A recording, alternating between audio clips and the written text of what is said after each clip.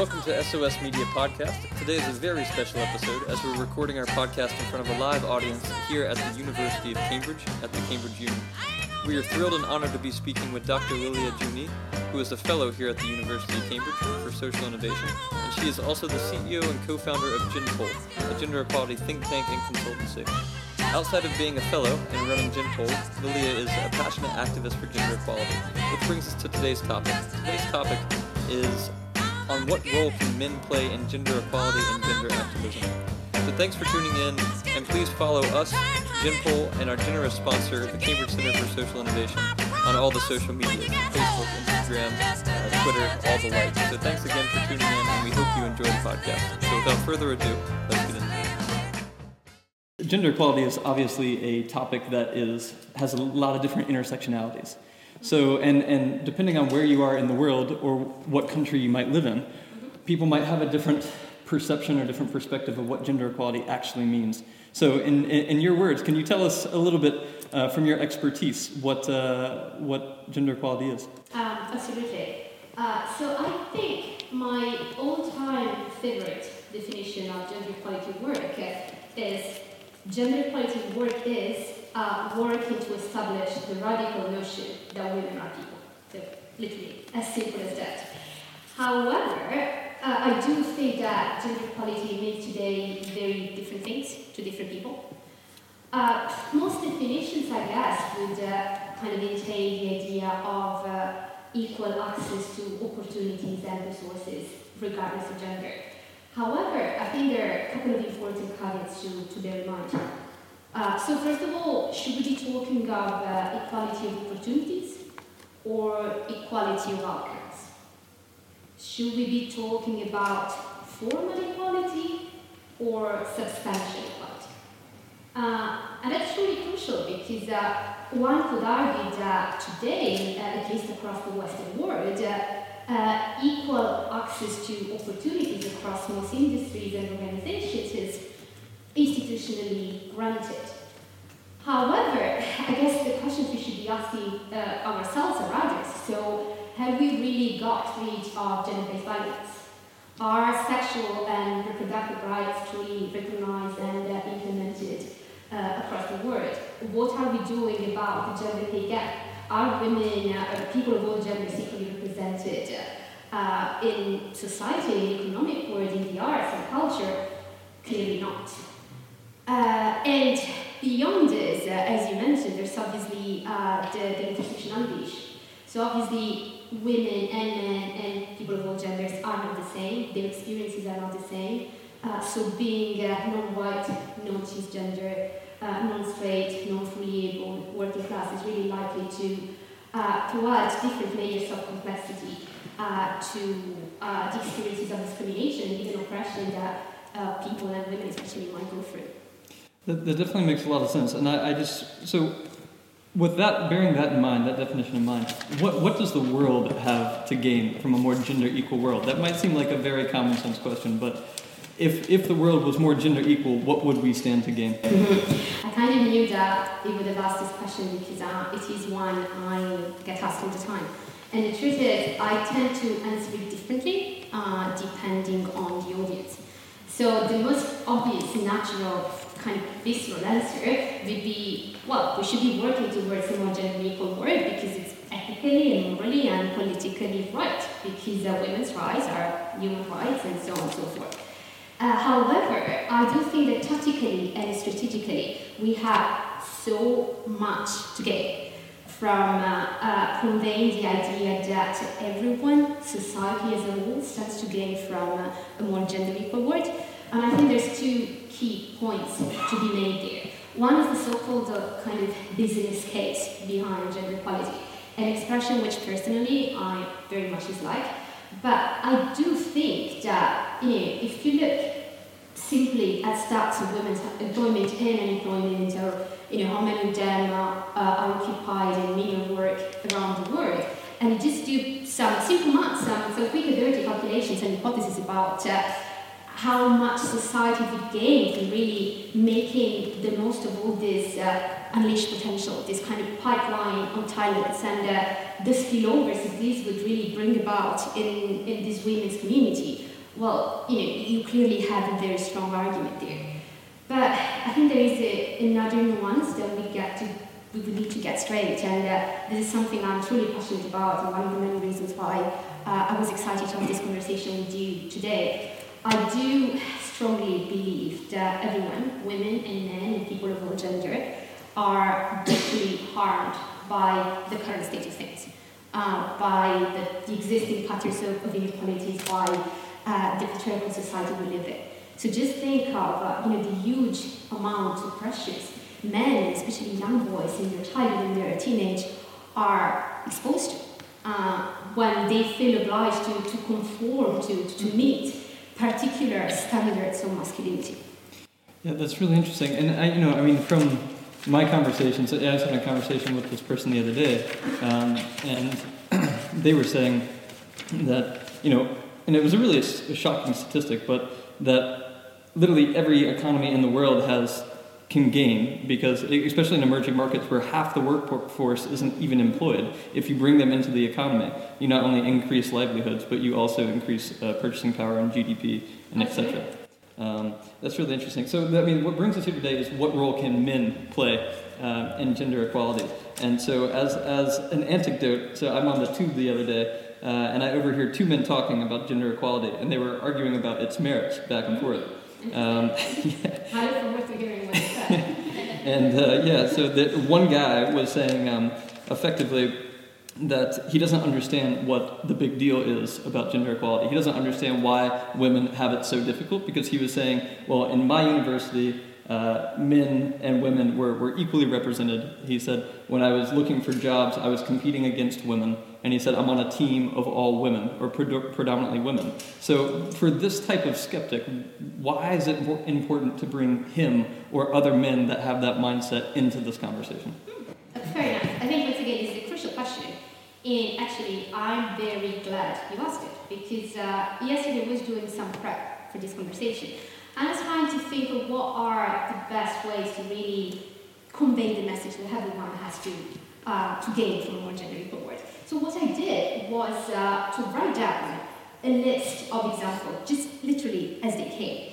Examples to be divided into two sets. So the first set shows that gender inequality and male privilege are a thing.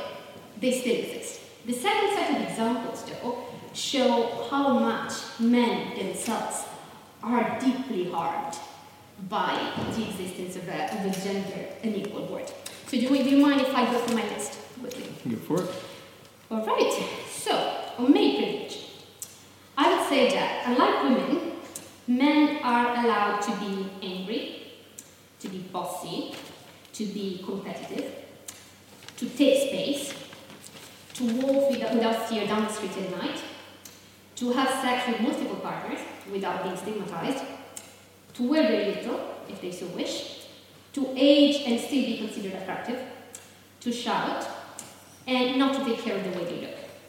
They're not constantly expected to speak on behalf of their entire gender, or the whole of manhood. They're likely to be paid more likely to be hired for jobs across several industries, or to be promoted by male and female managers alike. They're more likely to be selected to run for office, to gain visibility for their art, and to be represented in powerful boardrooms. Obviously, there is a caveat here, so many of the last points tend to apply provided that these men are white, fully able, and normally being straight and middle class helps too. But at the same time, men can't wear skirts or dresses. They can't dress up as a princess, if they so wish. They can't have a decent paternity leave. They can't use makeup if they so want. They are criticized if they kick, run, speak, dance like a girl. Even more importantly, they're not allowed or taught to speak of their emotions, to show weakness and vulnerability, to cry in public. They're also likely to be stigmatized if they want to stay home with their kids, if they earn less than their female partners, or do not make enough money, simply. If they're introvert, if they say no to sex with a woman or are not attracted to her. They're not allowed to say no to a drink when a friend invites them to the pub. And when I was writing this list, I actually thought of a very interesting episode which was said to me by someone who's actually sitting in this room, a very established management professor, who shall not be named. So he is actually Scottish, and he was telling me that he would never enter a Scottish pub and order half a pound, while this would be completely acceptable for women. So what do you think of my list? I think it's a pretty robust list. and so that's interesting. So where would you say that the origins of these things come from? Because I think, if I reflect on my own experience growing up in the southern United States, a lot of the biases that have been ingrained in me have come from the environment, have come from the culture. And like to one of the points on your list, it was always men don't cry. If you fall, you pick yourself up, you dust yourself off, and you don't show weakness. And so, like, what are the effects of that on men? Like being able to only show your emotions in right, or box up your emotions in certain states. So you asked me about kind of emotional management / emotional labor, correct? Yeah. And the effect on mental health. That would be correct. If you don't, could you define for us what emotional labor is? Yeah, absolutely. Okay. So let me kind of distinguish the two. So emotional management, as I'm sure people in the room know, is all about the ideas of managing the emotions and feelings that all of us as human beings experience. However, while feelings and emotions, including those which are normally constructed as negative, so anger and sadness and so on, are all natural and neutral, just kind of perfectly normal ways to process what happens to us in lives, then there's a lot to be said about the ways in which we teach children, young boys and young girls to manage these emotions. So I think anger is an interesting one, in the sense that all human beings obviously experience anger. However, on average, we tend to train young girls to repress anger, not to show it, not to take space, not to shout, to behave nicely, to be cute and nice. While, however, we teach young boys to express anger in ways which are not always healthy, in ways which can be aggressive or violent or competitive and so on. Instead, when it comes to emotional labor, so the idea is that, once again, all of us as human beings need to be reassured, need to be listened to, need to be appreciated, to be loved, and so on. So these are all perfectly acceptable needs. However, in our gender society, we tend to allocate this task to women, to mothers, to sisters, to wives, to girlfriends, female friends, and so on the assumption that women might be naturally better than men at emotional management and therefore at emotional labor. And I suppose you can tell by yourself how problematic this is, in the sense that this means that not only women will have more and more on their plate because they will have to perform this emotional labor for all the men in their lives, but men, not having been taught, not having been allowed to express their emotions, to process them, to show them in ways which are perfectly natural, such as crying, might simply not be able to perform emotional labor for themselves, or maybe for their male friends or male relations. That's definitely an interesting point because, as a guy, you're always taught to hide your emotions and not show them in any way, shape, or form. But when you bottle up emotions like that, they have to release at some point in time. So whether that be like derogatory statements, whether that be crime, whether that be mental health issues, do you think that, not that there's a direct one-to-one causation, but do you see a correlation between men being brought up in systemic structures or socialized in such a way that tell them that they have to fit in these small square boxes that society has defined, that because they can't be a regular kid, like it's okay to cry if you're 5 years old, or if you're 35 years old, 55, doesn't matter. But do you think that is having an effect on men, whether consciously or subconsciously? Yes, absolutely. I think it does. Okay, so just as a way of introduction, and I know some kind of fellow feminists would disagree with me on this, but I think it's important to mention it. I do believe that some differences exist between people who are identified as birth as male or female. And these differences tend to lie in men's greater size or speed, on average, obviously, and in biological women's capacity to bear and feed children, right? At the same time, so many additional differences, which did not exist in nature, are created and are perpetuated by socialization processes, by the way we raise young boys and young girls and young people of all genders. So yeah, I completely agree with you on that. Now, as you're asking me what effect do I think this has, specifically on male mental health and on the way men behave in society, once again, I think there's two main things to be said. First of all, on male mental health, this is something I'm really passionate about, the kind of intersections between gender and mental health.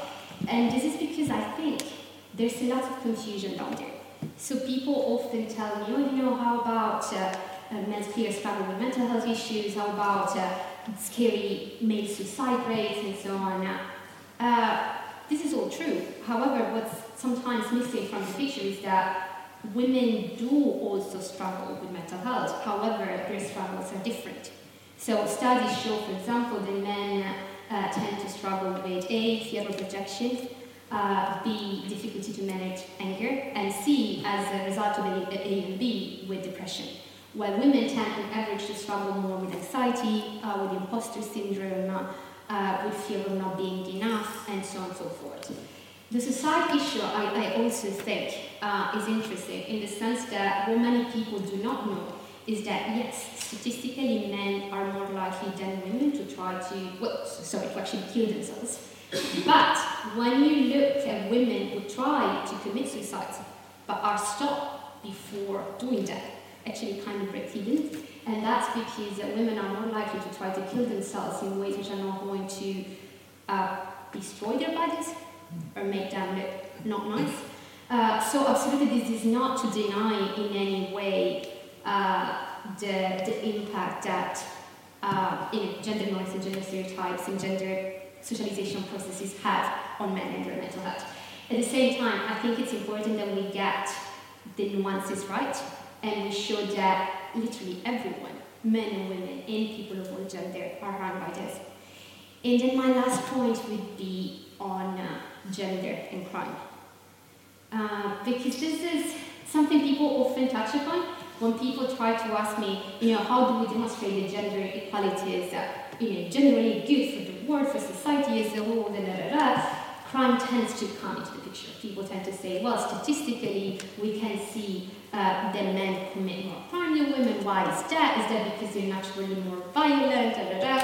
So, interestingly enough, I'm actually doing a research project on the gender side of Southern Italian mafia. I'm from Southern Italy, so it's something which is quite close to my heart.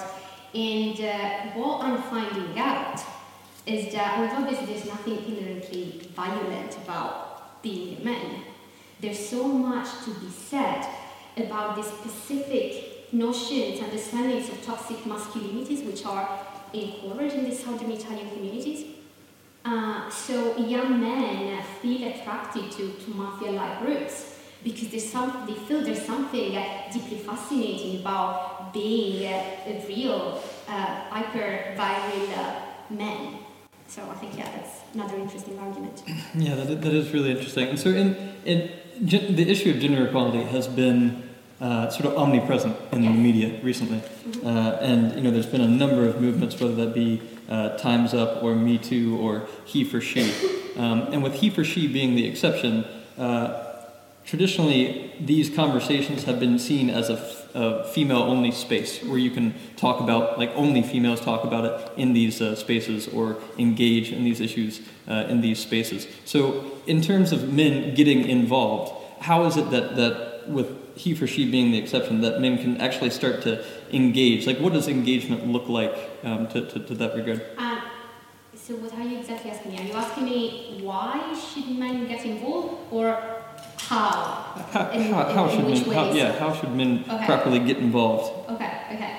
I think there's several things men can do, and it's important that they do. We need to bear in mind that most men actually mean well.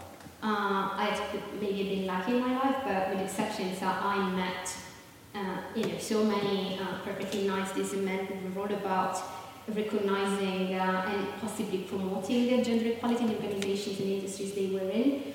However, first, they didn't know how to do it.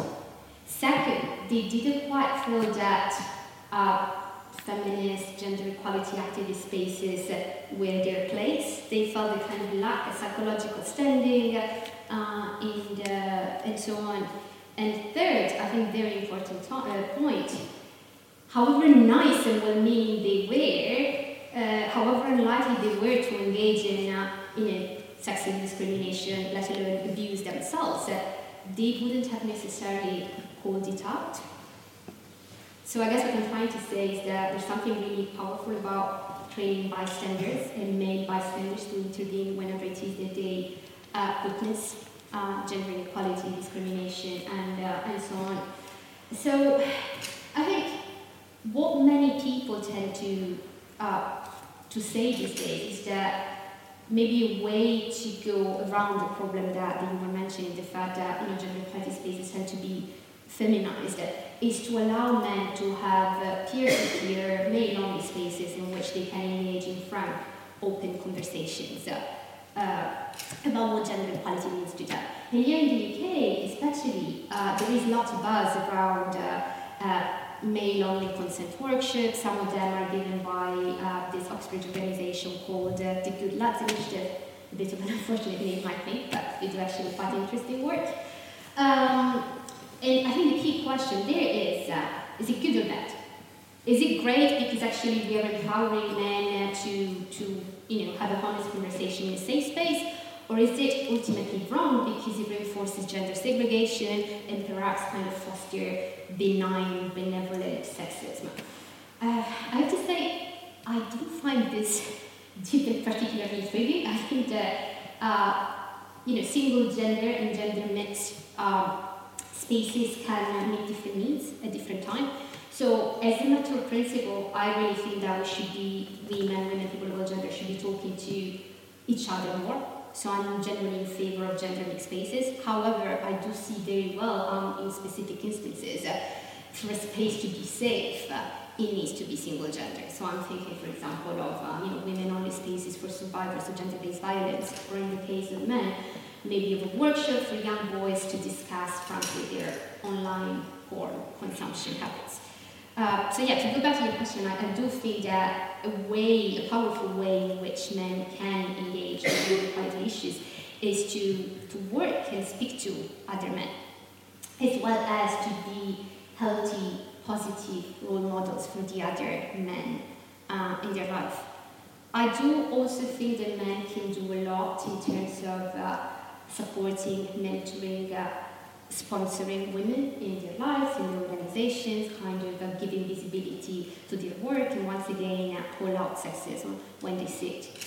And finally, I think that men, but this applies also to women and to people of all gender, can do a lot in terms of trying to train themselves to recognize gender stereotypes when they see them, when they are perpetuating them themselves. And I think a simple but quite effective way for them to do it when it comes to stereotypes about gender and leadership is to find themselves an inspirational woman to look to.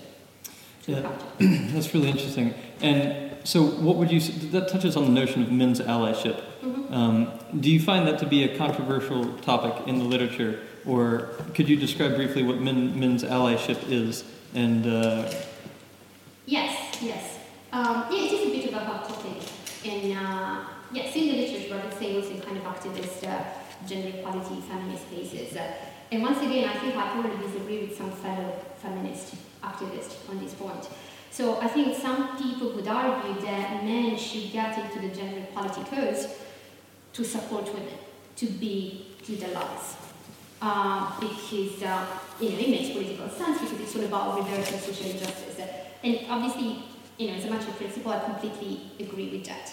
At the same time, I do think that there's something really powerful about, as I was saying earlier on, conveying the message that it's not about helping women. It's even worse, it's not about teaching women how to fix themselves.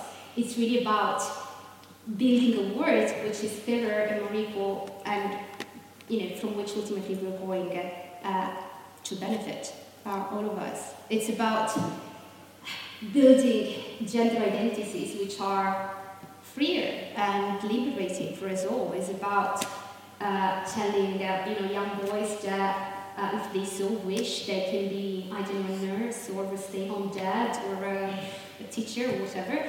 And instead, if they prefer being a footballer and going to the pub with their buddies, that's okay as well. But whatever choice they make, that doesn't make them less of a man. Yeah, so what would you say to the skeptic that might argue that issues of gender are fine and people actually want to cling to them? Like it's if you talk to someone from my hometown, for example, they say, well, the South, yeah, the southern United States in all its glory. It's if you talk to men there, they say, well, I would never want to raise my kid in a gender-neutral world because what it means to be a man is X, Y, and Z, and what it means to be a girl is X, Y, and Z, and therefore any deviation from the norm is going to be taboo in our society or our city or our town, etc.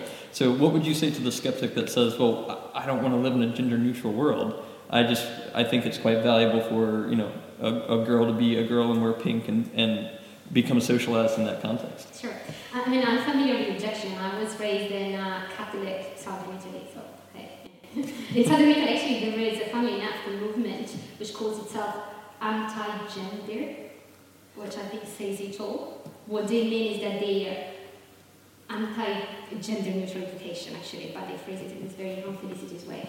But no, anyway, I think, yes, we are going to encounter that objection, and we need to know how to rebut it, how to respond to it. Okay, let me get this straight. I personally feel quite uncomfortable when people say, okay, gender equality work is about, for example, teaching boys about healthy, positive masculinity, or perhaps it's about training girls to be empowered women. And the reason why I feel uncomfortable with this is that I think it's very hard to pinpoint positive masculinity or positive femininity for that matter. And by this, I'm not for a moment trying to say that men can't be great people. Of course they can. But all the qualities which can make them great are really simple, decent human qualities.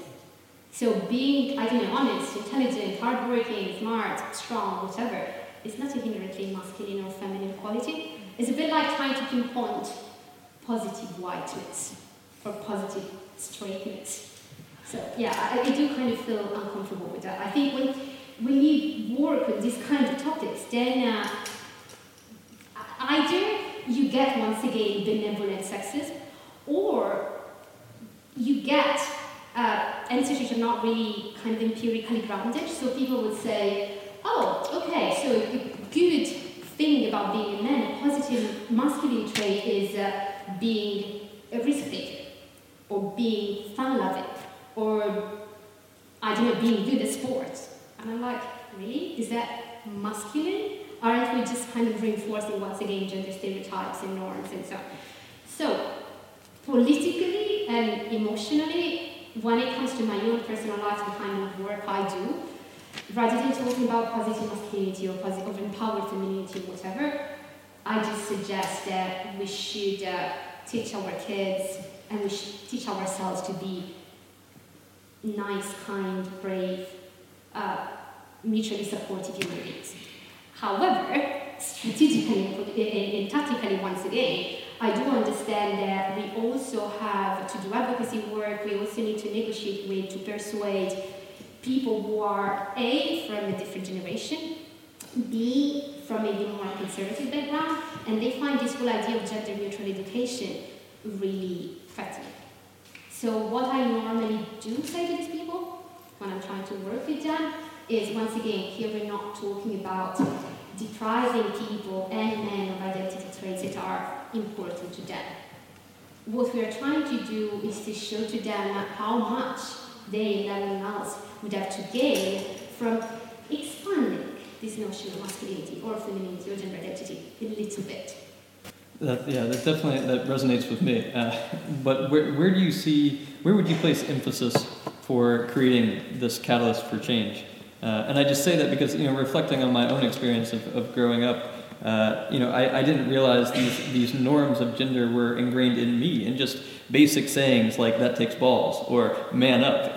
These things reinforce stereotypes that I didn't even recognize until we've been chatting, or the past year, that these are sort of norms that have been ingrained in you, and they might not consciously perpetuate gender inequality, but subconsciously they might in terms of day-to-day interactions.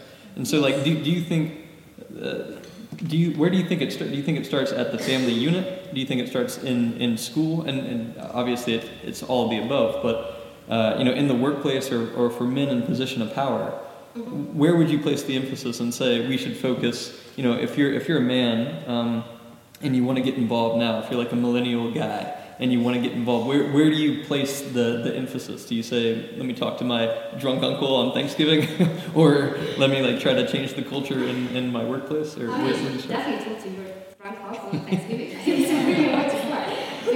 The truth is that I think sadly there is no straightforward answer to this question, and this is one I ask myself every day, because I am lucky enough to work in gender equality organizations, which I was privileged enough to be able to set up. I work with wonderful people, wonderful activists and so on. But, you can't work on everything. You need to make choices, you need to be strategic, you need to prioritize. And the truth is, I don't think there is one specific audience, that one specific line of work, one specific industry that we should be prioritizing. Because patriarchy or gender inequality, call it as you like, as so many other regimes of social injustice, is so sticky, is so pervasive. And we've done amazing progress, but it's probably going to be around for quite a while. So I think the best answer I can give to this is that I think we should all take some time to reflect upon what can be done in our own specific circles of life. So maybe in your case, a good way to start is to chat to your uncle Thanksgiving, or maybe it is to you mentioned the happiness about the men in the tube, so start a conversation with them and say, oh, by the way, I was recording a podcast the other day, what do you say to this? I think for other people, especially for people in position of power, well, they have the luck, they have the privilege to be able to be role models and to be able to promote gender equality and gender inclusivity in their organizations. I'm not trying to make it more difficult than it is, but I do think actually that education is all important. So there's definitely a lot to be said about starting working with the younger generations. And I'm so hopeful, because I do see that today's kids are raised in a way which is very different from the way in which I was raised, we were raised. At the same time, these kids are not going to be adults for a while, so we can't just focus on them and with the older generation that they are. So we need to work on different fronts. Yeah, that's. I always think back to just my experience in life and say, where do you make, because changing social norms is obviously quite tough. First off, but then second off, it takes a lot of time. It does. So I find it really interesting on where to focus, and specifically, is it in the workplace? Is it in sports? Yeah, but then I think in the kind of work I do, I'm not sure this resonates with everyone in the room, but works in social justice causes. There's so many days in which we have reason to be depressed about the state of the world and about again, sticky and pervasive, this unfair and just dynamics that we're trying to fight against are. At the same time, when you tell me, before having this conversation with you, I never realized that saying men up was wrong. That kind of gives me hope, because I think you start from the little things, and we're all in this together. I'm a feminist, I'm an activist and so on, and I still sometimes enter a room full of girls and I say, hi guys. And so it's about retraining ourselves. It takes time, but it's going to lead us somewhere. Yeah, that definitely makes sense. Well, it's my hope for the future as well. And so we have about 10 minutes left. And so just to, we've talked about if men get involved, obviously there's a number of effects for just trying to perpetuate a more gender equal world. But we've talked about, if men get involved, then their mental health could stand to gain, economies could stand to gain, institutions could stand to gain, etc. But in terms of actually what does it look like to meaningfully engage? Like outside of protests and rallies, what does it actually look like to meaningfully engage? And maybe it's as simple as what we've just been talking about of saying something on the tube or something like that. But is there a way, if there's someone listening to the podcast? There definitely some kind of more institutionalized and more formalized way of doing it. So it may only or male-led spaces and groups are kind of one of those. So you might have heard of White Ribbon. So White Ribbon is a male-led charity originally founded in Canada. And what they do is working with male teachers, sport coaches, and generally male role models to prevent gender-based violence. So they work on sexual consent. They work on trying to foster healthier romantic and sexual relationships between young people. They have a British branch as well.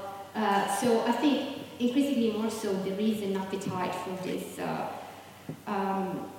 for this kind of initiatives. I think once again there's a lot to be said about male role models, and the big debate in this field is about the role of male celebrities. So many people say that we should get in sports celebrities, actors, directors, and so on board, and because of the influence that they exert, they display on young people. So this has been done in the US. There was a couple of years ago a campaign against gender-based violence, and Obama and Biden and a couple of footballers and basketballers were involved. I think that's tricky in the sense that there's so much attention on celebrities these days, so the moment that one celebrity you have selected is going to do something wrong, which is going to happen because they're human beings, then, I don't know, kind of research shows that precisely because they are so influential, kids tend to think that whatever they do is okay. I was recently reading an American piece of research, and it was really mind-blowing. So it was about how young boys from across different parts of the US and different kind of race, class, background saw their masculinity. There being men, what were the men they looked up to, whether it was men from their family, men, male celebrities and so on. And what I found really terrifying is that whomever they had pinpointed, whomever they had indicated as their role model, they thought that whatever they did, however they related to women, was fine. So you see what I mean? I think there's we need to be careful there. Yeah, absolutely. And just to wrap up, because gender equality is obviously an intellectual issue, but also one that has deep passions. Do you see, when you have researched and studied gender equality, and then you look towards the future, are you optimistic that the world is moving towards a more equal world, or are we regressing in our behaviors and attitudes? So I guess you want me to end on a positive. That is. I got my fingers crossed. Yeah. I try. I do my best. Just kidding. If I wasn't an optimist by nature, I don't think I would be in the line of work I am in. Okay, I do think we should acknowledge and celebrate all the amazing progress that gender equality movement, together with so many other civil rights causes, have done in kind of in no more than 100 years.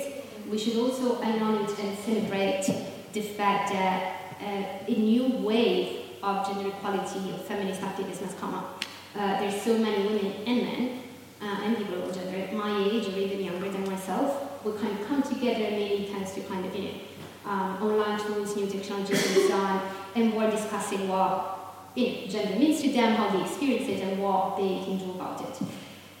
However, while acknowledging and celebrating all this, I think we should always bear in mind that still today, all over the world, even in kind of Western countries, in our very civilized Europe, reproductive rights are under attack. The women politicians, women in the public space, are on a daily basis abused and victimized online. Debt funding to support survivor gender-based violence are being cut, and women and men are still discriminated against, abused, and even killed. because of their gender identities and because of the ways in which they perform masculinity or femininity. So I think we should be mindful of this all.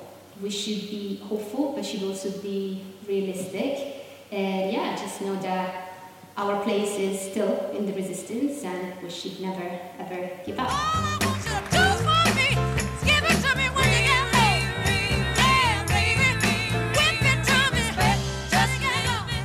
Thank you for listening to the SOS Media podcast. If you enjoyed what you heard here today, please share with your friends, your colleagues, family members, etc., and remember to subscribe to our newsletter. For more information on GenPol and the Cambridge Center for Social Innovation, please see the show notes below. And as always, you all are brilliant, so thanks again for listening and helping to get the conversation going around gender equality. So until next time, stay chic out there. As always, SOS Media.